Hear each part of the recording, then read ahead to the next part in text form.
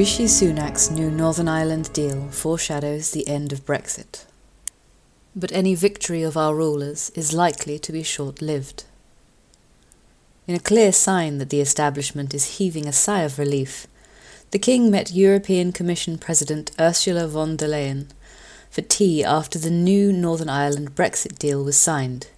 No doubt it is hoped that this is the beginning of a steady march back to Britain's rejoining the EU.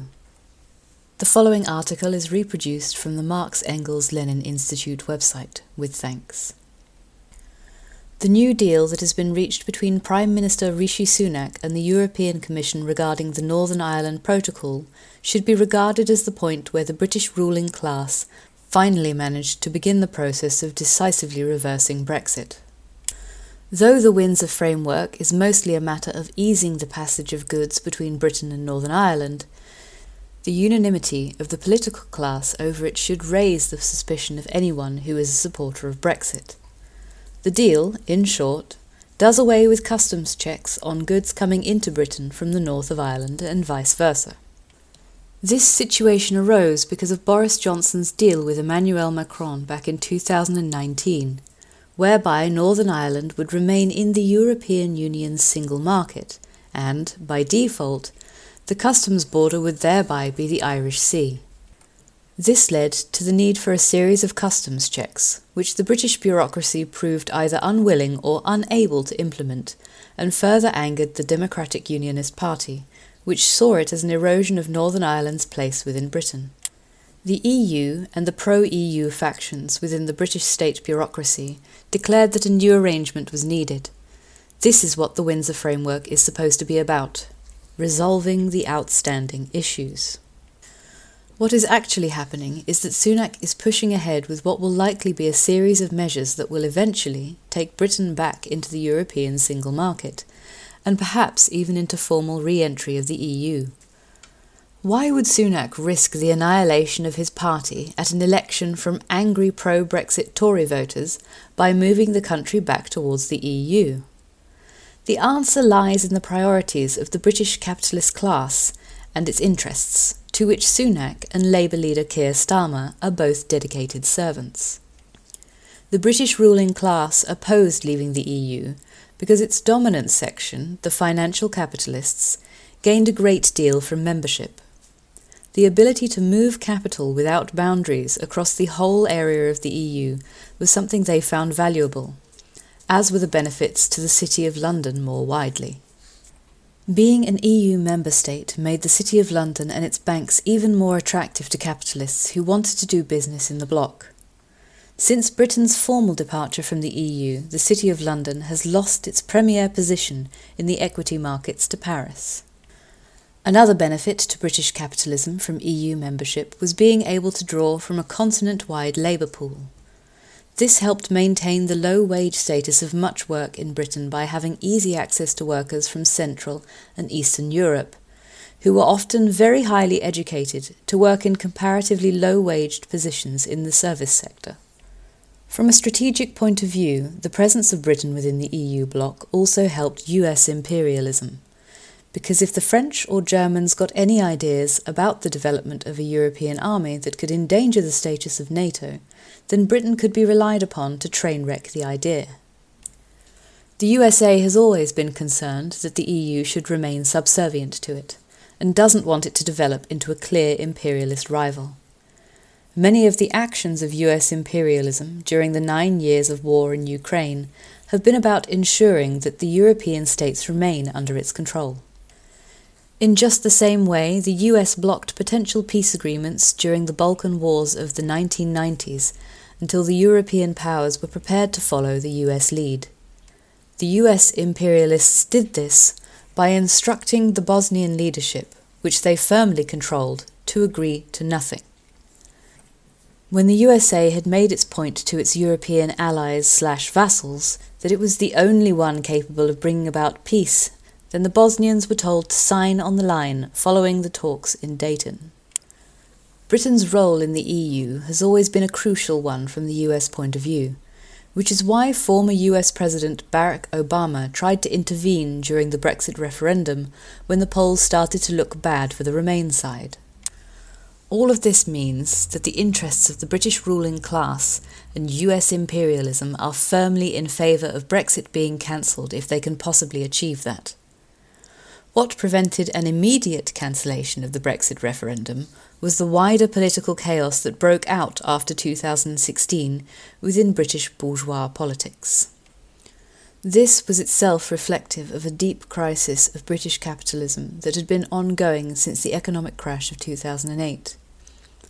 Brexit was one manifestation of this, but the rise of Jeremy Corbyn to become Labour leader was another. Corbyn's rise to the Labour Party leadership worried the ruling class so much that they prioritised his political destruction over the blocking of Brexit. You may ask why, considering that Corbyn was a mild social democrat who became ever more mild with each day that passed. What worried the ruling class was that Corbyn, whilst not breaking from the pro-capitalist nature of the Labour Party, did make commitments that inspired a degree of mass enthusiasm. This in itself was enough to provoke hostility from the ruling class, as they have a morbid fear of any political force that isn't under strict control of established bourgeois political forces. This is actually the same reason why the US ruling class distrusted Donald Trump. His political base was attained via his own notoriety and wasn't dependent upon the Republican Party itself. As chaos gripped the Conservative Party under Theresa May, and they almost lost the 2017 election, the ruling class got its priorities in line. First, they wanted Corbyn out of the way, even after his total capitulation on Brexit. To this end, they had to tolerate Boris Johnson for a while. Once Corbyn was done and the Labour Party was firmly under the control of Sir Keir Starmer, they no longer needed Boris Johnson, and so he was disposed of easily enough in an international Conservative Party coup. Liz Truss was another potential barrier, having made very public commitments over defending Brexit and being the choice of the Tory rank and file. A well-timed intervention by the Governor of the Bank of England, which led to a market meltdown, secured, alongside her undoubted ineptitude, the rapid destruction of Truss.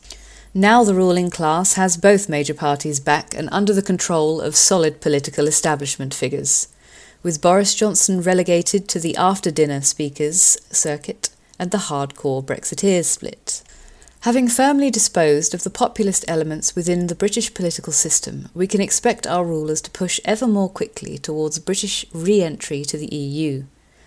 They are secure in the knowledge that even if the Tory voters rebel or vote for an alternative pro-Brexit party, the next Prime Minister will be none other than Keir Starmer, who is as establishment a figure as it is possible to be. He was the main organiser of the internal revolt inside the Parliamentary Labour Party against the original policy of respecting the referendum result. He leads a party that is united completely in its support for the EU, and so even if the Tories are dispatched, the project to rejoin will be able to proceed. What we are witnessing is the efficient management of their political system by the British bourgeoisie. Millions of working-class people voted for Brexit, as it was a chance to revolt against a ruling class that treated workers with open contempt. The opportunity to lash out at them was seized upon, but the ruling class could not accept a result that so fundamentally went against its interests.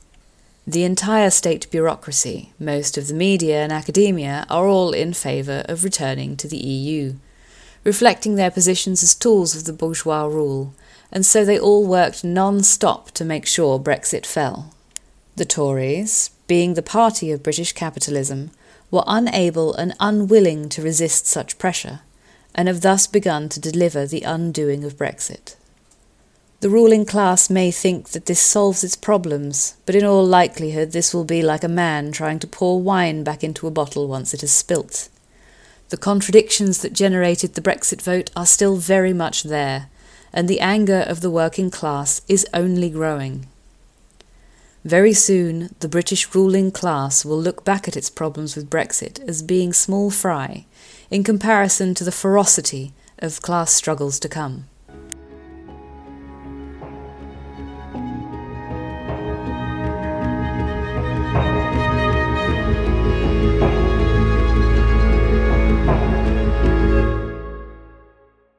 Thanks for listening to Proletarian Radio. We aim to bring you the best Marxist analysis on current affairs, revolutionary history, and theory. Do like, comment, subscribe, and share our content to help us reach the widest possible audience. We are a small organization with limited resources, and we need worker support if we are to grow and fulfill our mission. If you are able to make a one-off or regular donation, no matter how small, please visit our website at thecommunists.org and register as a supporter.